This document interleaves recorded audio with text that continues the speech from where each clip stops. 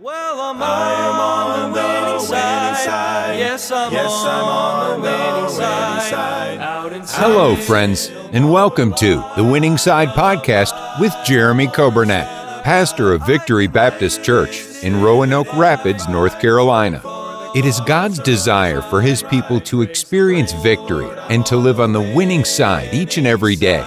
We are so glad that you have joined us today and pray you will be blessed as you listen to today's edition of The Winning Side with Pastor Jeremy Coburnett. Thank you for joining us today. It is Monday, April 12th, and I'm so thankful we get to be together on this broadcast. Thank you to those who are listening on the radio 95.9 FM. We welcome those of you who are watching on Facebook and then also listening on the podcast. And I appreciate each of those different groups. And we're so thankful you take the time to listen. We had, of course, yesterday, Sunday, we had a great day. God gave us beautiful weather. We had some scary weather on Friday night with those storms that blew through. And then we had some rain through the night, Saturday night into Sunday morning. But God gave us a beautiful day yesterday. We had a guest preacher, Pastor Andy Harrell, was with us all day, and every message, every lesson, the marriage seminar Saturday evening, it was all just a blessing. And so I'm fired up, I'm filled up, and I'm ready for a great week. I'm looking forward to preaching Wednesday night, but I enjoyed getting to sit and hear some good preaching yesterday, and we had a great day. We had a baptism yesterday morning, a young man. I say young man, he's probably my age, I guess, so that's young, right? But Maurice got saved on Easter Sunday. He got baptized yesterday. And then we had some missionaries last night we voted on that we are now supporting on a monthly basis. We had a missionary project, and we were talking about just how God has blessed our church in so many ways, and to God be the glory. We had Sunday school classes that were back to meeting yesterday morning. We'd been combining some of our junior classes. Those are now back to normal. Next Sunday, we're starting back our buses and getting those buses rolling. And it's just been a wonderful, wonderful time. And God's been so good to us. And I thank the Lord. God's given us good health, and God's protected our members. And we're continuing to see those COVID numbers going way down. And to God be the glory. We're looking forward to getting under the tent for the month of June. And then in July, we'll be back to our regular schedule with the early service and the morning service and all the ministries. It's going to be great. I want to say this, happy birthday yesterday to David Lewis and Effie Pearson and Sarah Thacker. I hope you had a great day yesterday for your birthday. And then today, happy birthday to Anthony Brown and Steve Vassatura. And I hope you have a great day today. We're looking forward to this week, of course, Wednesday night prayer meeting, Bible study, and then next Sunday will be a great day. I want you to hear this song. Nathan and Grace sang this last night. Such a powerful song. It's going to go along with our Bible study today from the book of Daniel. I also enjoyed getting to hear that. We called it the Sisters Quartet. It was two sisters, Caleb's wife, Jennifer, who's also my sister, and then my sister Julie, they sang. And then Melissa and Chelsea Dixon, which they're actually sisters-in-law, but Sisters Quartet kind of has a ring to it. They sang, did a good job. And then yesterday morning, we got to hear from our ladies trio. They did a wonderful job. Landon sang yesterday morning for the drive-in. That was powerful. And then the choir and children's choir. It was just a great day. But here's a song I want you to hear. I want you to think about these words. I'm glad that God still speaks to us in 2021. And I'm thankful that the Bible is still speaking and the Holy Spirit is still at work. You listen to this great song, He Still Speaks. Amidst the hustling, clamoring world, sometimes it's hard to hear the voice of God speaking to my soul. But in my quiet time alone, when I approach His holy throne, His tender words fall gently on my ear. He still speaks. I know His voice, sweeter sounds never heard by mortal ear.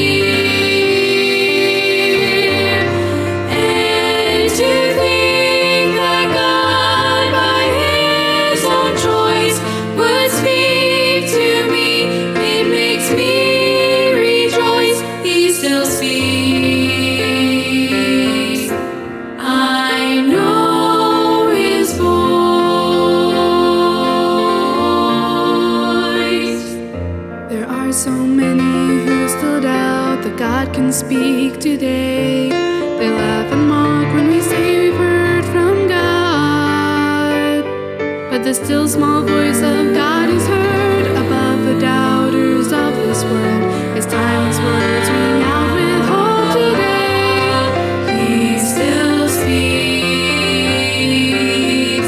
I know His voice. Sweeter sounds never heard by mortal ear. And to think that God by His own choice would speak to me, it makes me rejoice. He still speaks. I know His voice. I know His voice. He still speaks. He still speaks. I know His voice.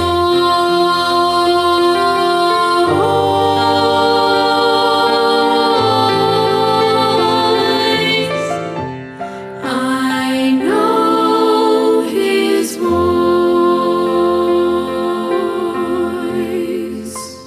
Amen for that song. And I hope you know, I hope you've experienced what that song is talking about. And I'm not talking about God speaking to you in an audible voice, but I'm talking about God speaking through His Word. And I'm talking about God speaking through the Holy Spirit. God will speak to you through the preaching and teaching of the Bible. I hope you have a quiet time, a devotional time every day where you get alone with God and you read the Bible. And as you read the Bible, God speaks. This is His Word, and He wants to speak to us, and He will speak. I hope we're listening. I think of that story in the Old Testament of Samuel as a boy. He was in the temple and he heard somebody calling his name, and he went to Eli and said, "Yes, sir, you called me." And Eli sent him back and said, "I didn't call you. What are you talking about? Go back to bed." And it happened 3 times. And finally, after the 3rd time, Eli said, "The next time you hear that voice, I want you to answer and say, 'Speak, Lord, for thy servant heareth.'" And Eli realized that it was the voice of God speaking to Samuel. And Samuel went back to sleep, and he heard that voice again. And he said, "Speak, Lord, for thy servant heareth." And guess what? God had a message for Samuel. And God's got a message for you, and God's got a message for me if we will listen, if we'll get in the book, and if we will let God speak. And I'm going to talk to you a little bit about that today. We're in Daniel chapter 9, and the last 2 chapters, Daniel 7 was in the 1st year of Belshazzar, of the Babylonian Empire. The vision in chapter 8 was in the 3rd year of Belshazzar. Daniel chapter 9 is in the 1st year of Darius. So now we're under the Medo-Persian Empire, where Daniel was still there in Babylon, and that's where we have the account of Daniel 6. Daniel was in the lion's den, and that was King Darius. And so we see this vision, Daniel chapter 9 and verse number 1. It says, "In the 1st year of Darius, the son of Ahasuerus of the seed of the Medes, which was made king over the realm of the Chaldeans," or the Babylonians, "in the 1st year of his reign, I, Daniel, understood by books the number of the years whereof the word of the Lord came to Jeremiah the prophet, that he would accomplish 70 years in the desolations of Jerusalem." Now think about just this alone. This is powerful. Daniel said, as I was reading and as I was studying the Bible, he said, it came to me. It clicked. It registered that God had told Jeremiah that there would be a 70-year captivity. Well, guess what? Daniel lived through that captivity. Daniel was taken as a young man from Jerusalem and Judah. He was taken to Babylon as a captive, and he was there under the Babylonian captivity. Well, King Cyrus and the Medo-Persian Empire came to power, and King Cyrus was the one that issued a decree that said that the Jews could return to Jerusalem, and that was in 536 BC. Well, they went into captivity about 606 BC, 536 BC. Cyrus sent them back, and Daniel's saying, okay, it's all coming together. And it was exactly as Jeremiah had prophesied. We're studying on Wednesday nights the book of Jeremiah and the different prophecies. Well, Daniel lived through that. And he said, as I was reading and as I was studying, he said, I saw and I understood that what God was talking about with the 70 years of the desolation or the destruction of Jerusalem. I want to say this. I know we haven't gotten very far yet, but I want to say this. When you're reading the Bible, compare Scripture with Scripture. The Bible is the best commentary on itself. And sometimes we read one passage and we have tunnel vision, and all we think about is that one passage. But I want to remind you that God's Word says about itself that all Scripture is given by inspiration of God, and all Scripture is profitable for doctrine, for reproof, for correction, and for instruction in righteousness, that the man of God may be perfect, that means complete, thoroughly furnished or thoroughly equipped unto all good works. God wants us to get in the book. Now, if you're not reading the Bible at all, I'd say, hey, start with something. Do it one verse a day. One verse a day is better than 0 verses a day. But maybe you're reading one verse a day and you say, I want to read one chapter a day. Or you're reading one chapter, say, I want to read a couple chapters a day. Or I remember my dad used to talk about he'd read a proverb every day, which I do. He would read 5 Psalms every day, and you can get through the Psalms in a month. He would read some in the Old Testament, some in the New Testament. And you say, well, that'd be so confusing. Well, no, it's not, because the Bible all fits together. The Bible is the Word of God. And as you study the Scripture, God will show you something over here that helps you to understand this over here. And so Jeremiah said, I understood. And it's a wonderful thing when God turns on the light bulb and it clicks and you say, now I understand what God was saying. And so Daniel said, I understood it. In verse number 3, he said, and I set my face unto the Lord. Now, we don't use that terminology a lot, but to say that I set my face unto the Lord, it tells me that there's something that Daniel did on purpose. We say something like this. When you're talking to a child especially, and you want that child to understand something, you'll say, now I want you to look at me when I'm talking to you. Joanna and I will say to our children, but especially it seems like Kylie, she's 3, and she's at the age where she always wants to talk. She always wants to tell you about something. She always wants to do something else, but she doesn't want to stop, and she doesn't want to listen, and she doesn't want to look us in the eyes, especially if she's in trouble or if she's, done something wrong. And so we'll say, I'll say, Kylie, I want you to look at my eyes. I want to tell you something. I need you to listen. I want you to pay attention. Look right here in my eyes. And can I tell you what Daniel was saying was that he was setting his face. He was making a conscious decision to say, I want to look in the face of God, and I want God to show me something. I want God to help me. He says, I set my face unto the Lord God to seek. He said, I'm looking for something. I've got to see something. To seek. How do we seek God? Notice what he says. By prayer and supplications, with fasting and sackcloth and ashes. Daniel said, if I'm going to look at the face of God, if I'm going to set my face on the Lord and what He has for me, Daniel said, I've got to get to prayer. I loved what one of the things Brother Harold said yesterday as he was preaching was he was talking about the special time that we should have with God every day. And he was talking about how that he'll go in his church auditorium and he'll walk through that auditorium during the week and he'll pray and he'll talk to God. And can I tell you, I do the same thing. I love it. I love being in the auditorium when it's packed with people, but I love being in that auditorium when there's nobody else there, just me and God. I love praying. I love talking to God and asking God to meet with us and asking God to speak to hearts and asking God to prepare me to be able to stand up and to preach His Word. But can I tell you, there's got to be some time in your life where you pray. Our lives are so busy, and we've got technology, we've got computers, we've got cell phones, we've got all of the smart gadgets, and boy, it just seems like we are so organized. But you know what happens? Sometimes we have so many things going on that we don't make time for the Lord. And Daniel said, I'm going to set my face to the Lord. I'm going to give God my full attention. I'm going to get in prayer. I'm going to spend time fasting. That means to go without some food or go without some things.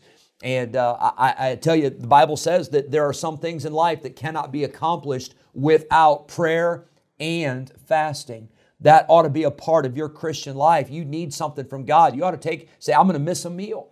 I'm going to miss a couple meals, but I'm going to fast. I want God to know that I am serious about this. So much so, I'm willing to give up some things in order for God to answer my prayer. Then he says, sackcloth and ashes.